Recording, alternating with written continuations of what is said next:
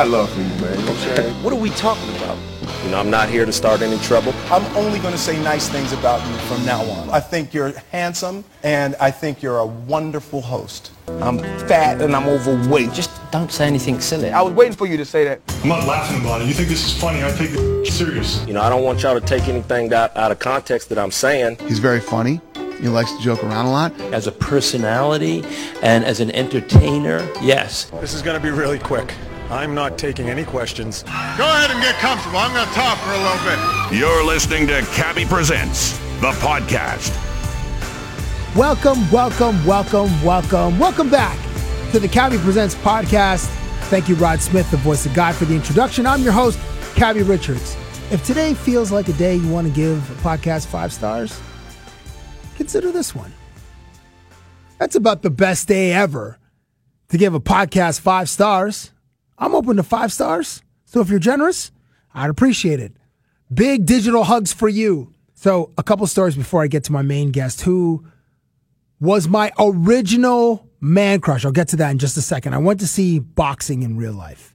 There was an event at the Air Canada Centre recently, and the main event was Badou Jack, who's from Sweden, versus Adonis Stevenson, who's Canadian, by way of Haiti. It was awesome. This is the first time I got to see a fight ringside. I went to a UFC event at the Air Canada Centre, sat way in the bleachers. It wasn't the same. And it's rare to see a stage in the middle of that arena, which is generally for concerts, the Toronto Maple Leafs, the Toronto Raptors. I once saw a Jay-Z concert, the 444 tour. We had a circular stage in the middle of the arena, and I had floor seats, so that was pretty cool. But seeing a boxing event there was awesome. And when the fighters, they hit each other in the face and the sweat explodes on every connection, it is amazing. It's violent, but it's amazing. I can understand how those HBO and those Showtime documentaries or those features that lead up to fights look so incredible in slow motion, and the way that they're edited and just the visuals look amazing, because seeing it up close in real life was awesome. So Badou Jack, I think he was a challenger. He was around 35. Adonis Stevenson is 40, and he was defending his WBC light heavyweight belt. Scheduled for 12 rounds. It went 12 rounds. Like, the conditioning is unbelievable. The endurance and then the mental willpower is just like, it's off the charts. I just can't, I don't have that in my DNA. So I respect fighters so much. And Adonis controlled the first 6 rounds. Badou controlled the latter 6 rounds. The 11th round, Adonis seemed to win. And the fight ended in a draw, a majority draw. So 2 of the 3 referees ruled it a draw, essentially a tie. And one of the officials, one of the judges, ruled it in favor of Badou Jack. There's no timetable set for the rematch, but there will be a rematch. Floyd Mayweather was there because Badou Jack fights under Mayweather Promotions. And at one point, this overzealous fan, tried to approach Floyd Mayweather, who was sitting ringside, in between rounds or in between fights to get a photo. I'm like, my dude, the likelihood that you're going to get a picture with Floyd Mayweather, who's surrounded by bodyguards, is a better likelihood that a Tesla would come tumbling from outer space and land in the middle of the ring than you getting a photo of Floyd Mayweather. A photo with Floyd Mayweather. Of course, this guy was apprehended. He just got cut off quick. And Floyd is a small dude. He's like, I don't know. He's like the same size as Kevin Hart. I'm sure there are photos of Floyd Mayweather and Kevin Hart out there online. But if you still, I don't know if there are any photos of them looking at each other eye to eye, but they're about the same height. And Kevin Hart might be a little bit heavier than Floyd Mayweather. Either way, not a large human, but he rolls with large humans. That guy's security detail looks like the offensive line for University of Texas or something. After the fight, I got to spend some time in Adonis Stevenson's locker room. I did an interview with him a few weeks before the fight, and it aired on TSN about a week before the fight. It was really fun. He put Sharpie on my face. He joked about his training, his like weight cutting measures. He was a great interview. So I'm in this dressing room. There's like, 40, 50 friends and family, a lot from Quebec that made the drive in from Montreal, which is or traveled in from Montreal. I don't know if they all drove, but Montreal is about 6 hours away from Toronto, 6 hours east of Toronto. So at some point, after the fight, the fighters just got to chill, decompress. They get a blood test, they shower, go to the press conference, get another blood test, like some variation of that schedule. At one point, I went into like the back. There's like there's a dressing room, which is just a regular sort of square shape. And then there's a back area where there's the showers, where there's like a bathroom and just an area. And then, there's a table where athletes get, stretched out and massages and that sort of thing. So I was back there just about to say peace to Adonis, and it was great seeing him compete. And then there were two people from either the Ontario Fight Commission or perhaps the WBC. I'm not sure because they didn't have name tags or T-shirts that said, "Hey, this is the commission I represent." But they were taking a second blood test, and I was like, "Oh, I got to get out of here!" Like, it was cool to see, but I'm like, I've zero business being back there. In fact, just my breath alone or my body odor probably tainted the sample, as I'm watching from like 15 feet away. I mean, I'm contaminating this place. I need to get out of here. So I did. So I sort of gave him a nod and sort of the peace sign, and I look forward to the rematch. He was a great interview. If you have time to look it up on YouTube, I encourage you to do so. Second story. In high school, in grade 12, my coaches went to a football camp in Indiana. And when they returned before my grade 13 year in Ontario, we had something called OAC, grade 13. One of my coaches told me to watch a guy named Eddie George from The Ohio State. I played running back. I wasn't very good. I also played linebacker. Also was not very good. So he's like, watch this player. That year, Eddie George won the Heisman. He was a beast. 6'3", 240. My guy ran like the wind and also like a runaway freight train. He was amazing. And that's when I fell in love with The Ohio State, just watching this dude named Eddie George. And then he got drafted by the Houston Oilers. So I became, my NFL allegiance followed him, and now I became a Houston Oilers fan and then Tennessee Titans fan. He was the first of my man crushes. Kobe is like the most famous one because I've interviewed Kobe like 20 times and people have seen me at various points in my career bugging the hell out of Kobe Bryant. But Eddie George was my original man crush. And there was a time in 2004, I was in LA for the NBA All-Star Weekend. I saw him at a party and I did not approach him because I didn't want my perception of Eddie George to be rude, just in case he wasn't in a great mood or just in case, like, I don't know, we were at a party, so he probably wasn't in a good mood. But I just didn't want to mess it up. So I was just afraid to approach him. Now, in the podcast, before we started, I didn't reveal any of the man crushing that I used to do with Eddie George because I just didn't want it to be weird. It was going to get weird in the conversation, and it does get weird, as you'll hear in a few moments. I was gun shy about telling him, like, hey, man, hey, bro, like, you used to be my favorite player, all that kind of stuff. Because, like, at some point, athletes are tired of hearing that. Even though they're generally nice or, like, humbled by it, they're probably, like, they've been told, like, thousands of times in their lives that, oh, you're my favorite player, like, I used to watch you, blah, blah, blah, blah. Like, okay, it's just, at some point, it's just noise. I don't know. I'll probably see this legend again, and it might be different. But I didn't fanboy. And I encourage fanboying. Like, listen, it's fine to humble yourself in front of greatness or in front of people that have accomplished tremendous things, be it in intellectual fields or be it in athletic endeavors or in the arts. Like, hey, give them their props. They worked hard. They have talent. They deserve it. Okay, that's the end of the lecture. There was one super embarrassing story that happened to me towards the end of the conversation. It was like 2003, 2004. It has still deeply scarred me and deeply scarred the other person involved. Enjoy this conversation as my guest steps into the studio right now. Up in the studio. And I remember this other time where I used to always get on punishment and told not to use the phone. You know, I'm honest. I'm literally giving people a picture of what I went through at all aspects of my life. Honestly, almost anything goes. It's amazing to, to step into the ring with someone like him. Who are you and where do you come from, may I ask?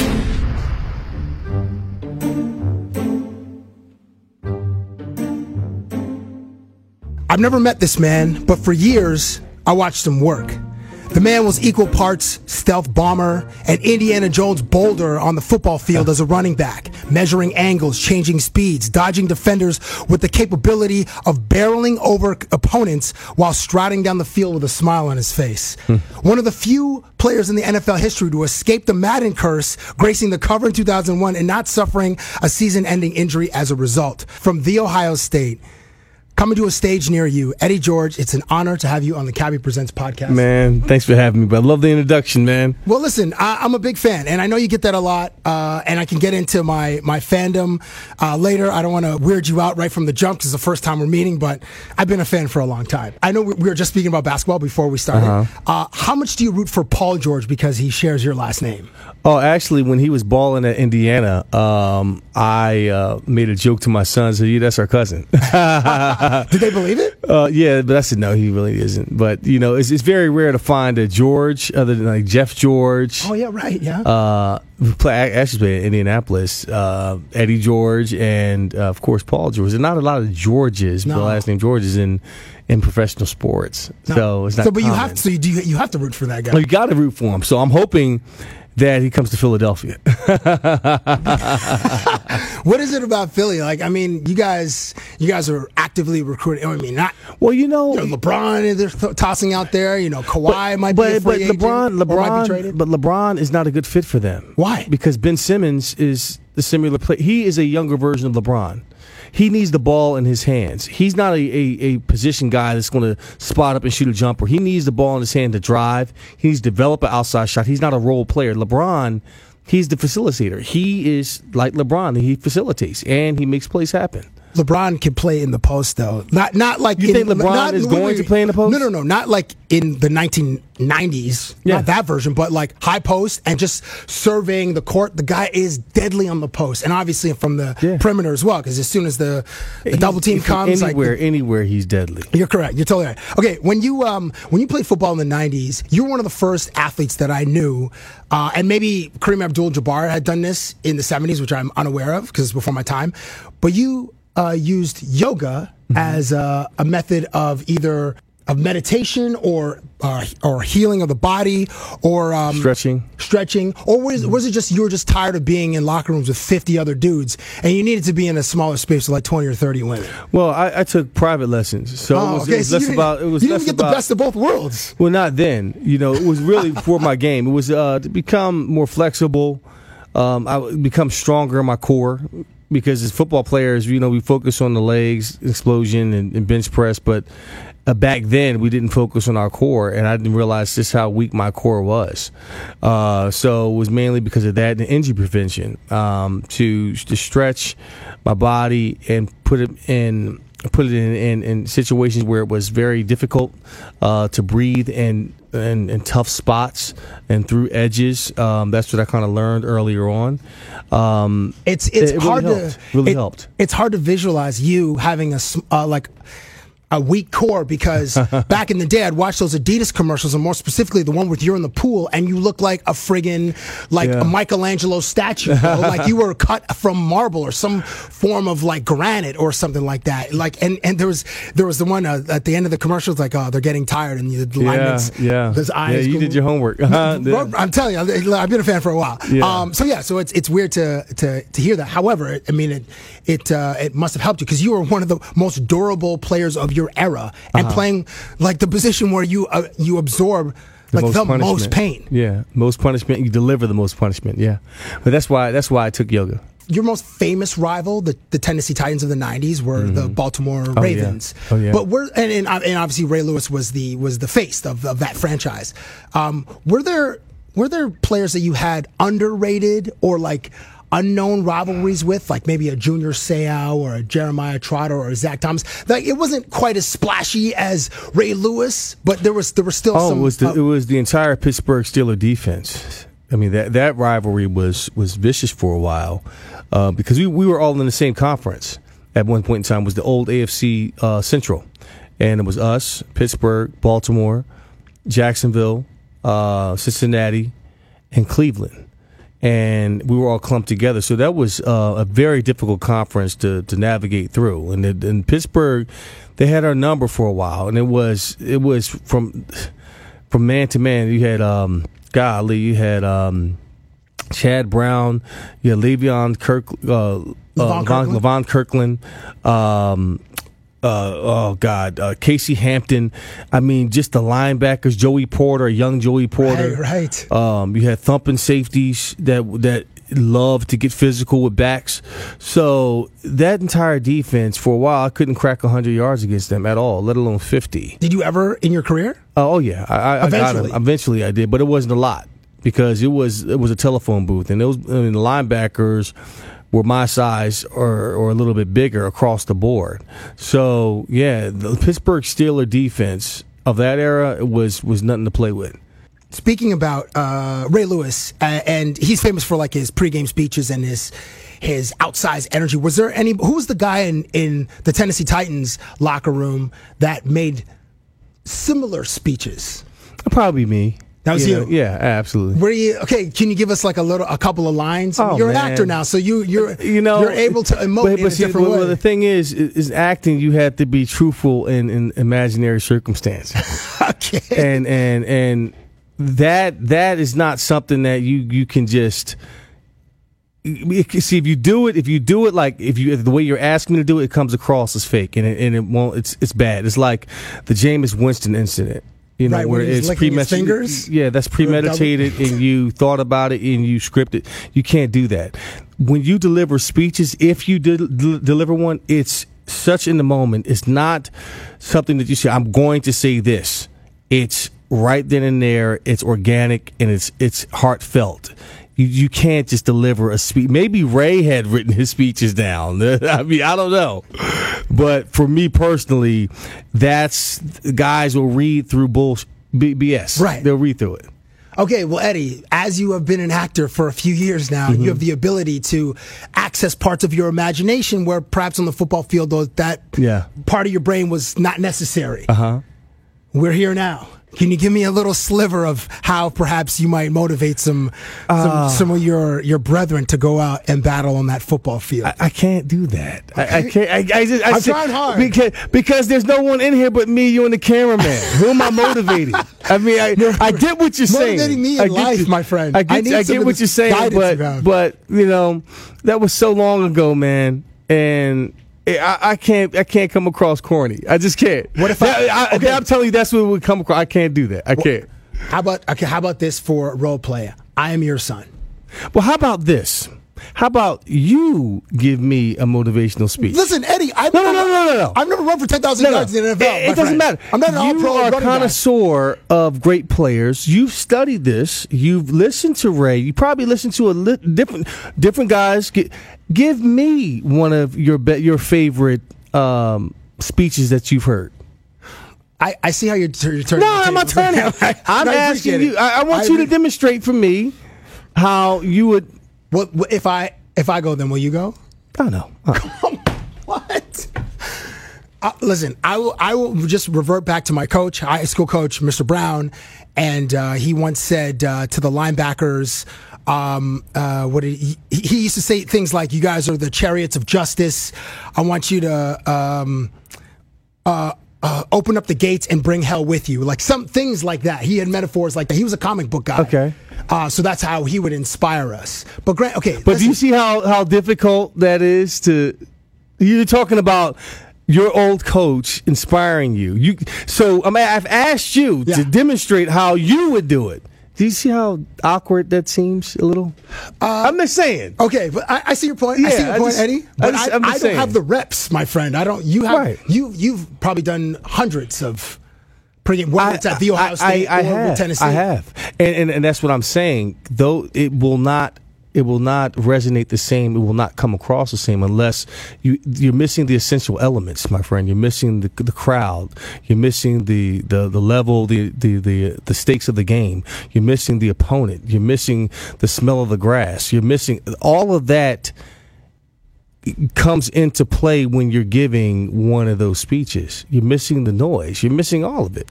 So that being said, I can't give you there. I don't know what the situation is, the time of season, what's on the line, the time of year, right, the time of day. The scene is not set, and don't create a scene.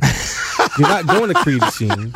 Because that's not going to happen. I like how you just gave me the Heisman right there. Like, before you start activating some part of your imagination, let's just put a pause on that. Okay, so let me quickly transition to the stage. Mm-hmm. As you've made that transition a few years ago, you play the slick lawyer Billy Flynn in the musical Chicago, which is here in Toronto for a limited engagement, June 12th to June 17th. For the audition, when you auditioned was it in Nashville the first time? Or in Tennessee the first time? Did you have to sing the song Razzle Dazzle, and did you properly know how to hit that splendiferous part of that song? Splendiferous? Isn't there like a listen, I don't know the song, but when I was watching the clip. How does it go? Give them the old razzle dazzle. Give them an act with lots of flash in it, and their reaction will be passionate. Give them the old hocus pocus, bead and feather. How can they see with sequence in your eyes? I'm trying to get this one difference. Okay, that's it. Row after row will grow vociferous. Yeah, grow vociferous. Grow vociferous. Yeah, give them the old. Oh God, I'm trying to go.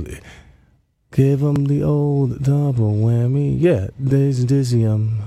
I skipped over it. Sorry about that. Go up the steps.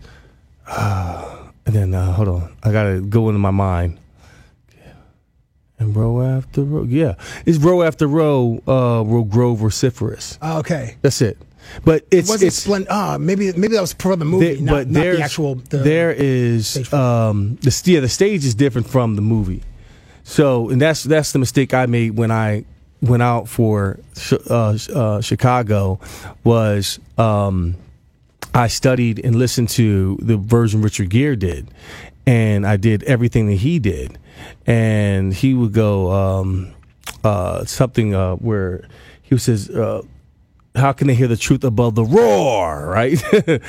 And I did that on the New York stage, and the music conductor said, "Oh no, you don't say roar, you'll scare everybody. Just say roar because it's quite different than the movie, you know." Yeah. So it was fun getting that tidbit and to know what key I had to sing it and all that. So that was a lot of fun. At what point did you seek or some kind of validation from your wife Taj as far as all the music? Yeah.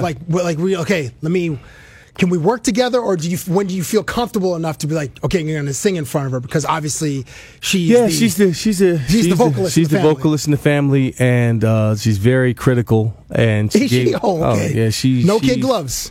No, she takes off the gloves with me, and she's like, "Oh, you sound terrible," or "You're flat coming in on this," or if you want to hit your high notes, smile and use your hands, come from your hips.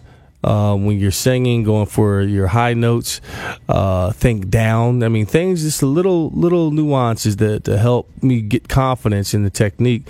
And I have a voice coach, the same coach that she put me on. So anything and everything that she tells me to do, I do. Well, listen, Tony Parker a long time ago told me, and I've never forgot this, said, "Happy wife, happy life." Yes, that's the God honest truth. You keep your wife happy, you're living a great life. When she's upset, the household is upside down, and that's not good. You're built for big moments. And did you use before you go on the stage, do you use the same self-talk that you did when you go on the field? That's a great question. I do a similar warm-up, not as physical, but I try to be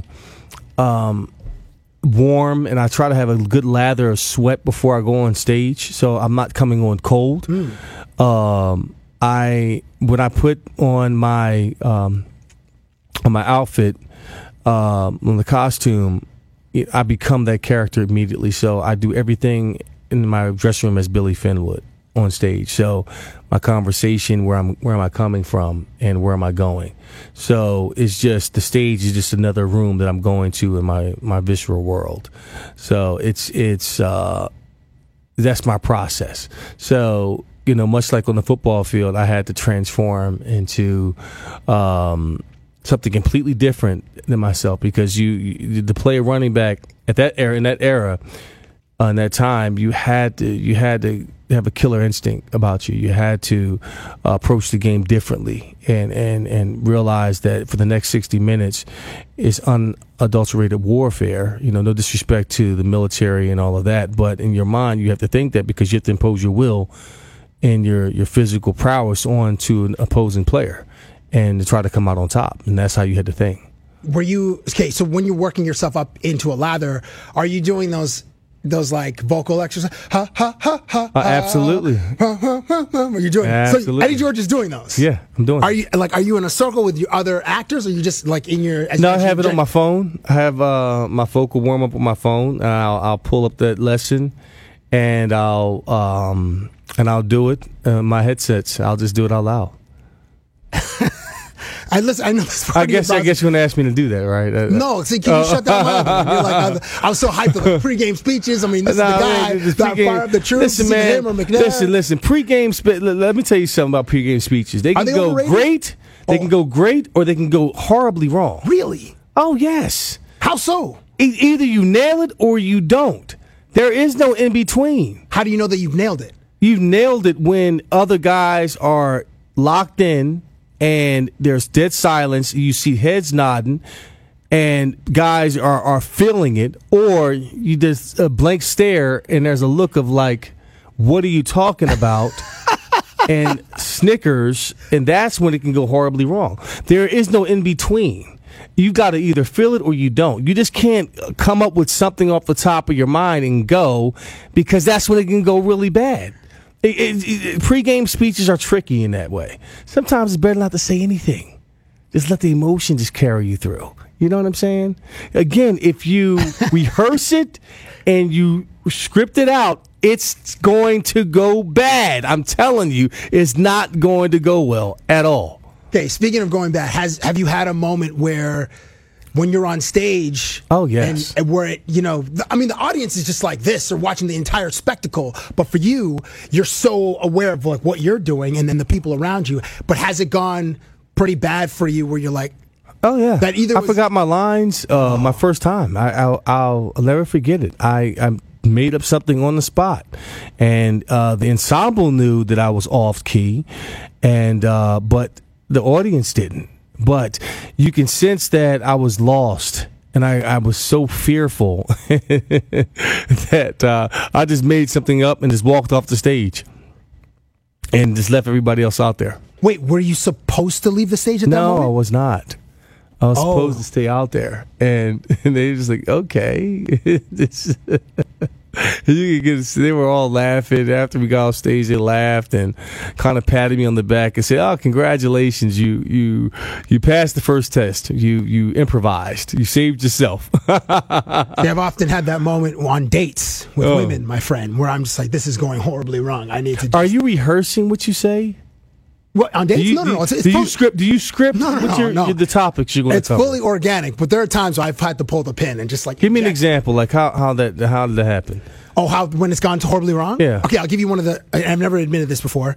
I was on a beach. It was nighttime. We're looking at the moon, and it was a little bit cold. And then like we were like our faces were close or whatever. And then I leaned in for. I said something about the moon and the reflection in the moment. It was. So I leaned in, for a kiss, and then my nose was running. Oh God.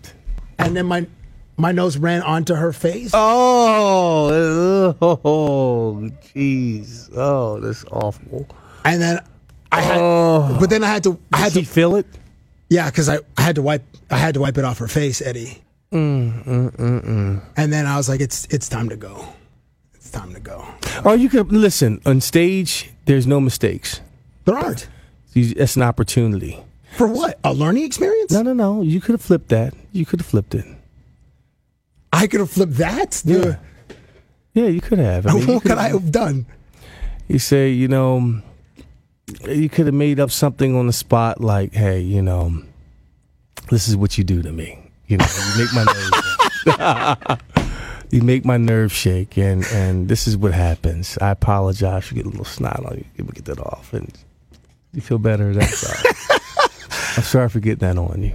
Eddie, there's some other things I like to get on you, but there's other ways you could have turned that into a positive. So, you know, a little snot could have led to, you know. And it didn't. But you panicked. Oh, did I ever? That's what you can't do. You can't panic. In the moment. You can't panic. Eddie, I need you as a life coach. I know this is our first time meeting. I hope that I get to meet you again because this conversation was so short. It wasn't long enough for the things that I need to absorb from you, sir, in your life experience. God, man, I enjoyed this. I mean, I'm really having a lot of fun talking to you. I could do this all day. Can you? Yes. Can you stay? All right, okay, well, listen. For people in Toronto, you can catch it Chicago. Again, it's June 12th to June 17th at the Ed Mervish Theater. It's a limited run. I will be there. I'm not sure like where, but I'll be there. Bring your girl too. You still dating her, by the way? No, that girl, no. That fell apart quickly. Actually, I don't even think I saw her again after that night. That was a football game, and I was like, -9 with a couple of fumbles. Here's your opportunity to make it up to her. You have her come to the show and say, "Listen, no, that girl, no." But I'm with a girl now. Like I would rather bring my.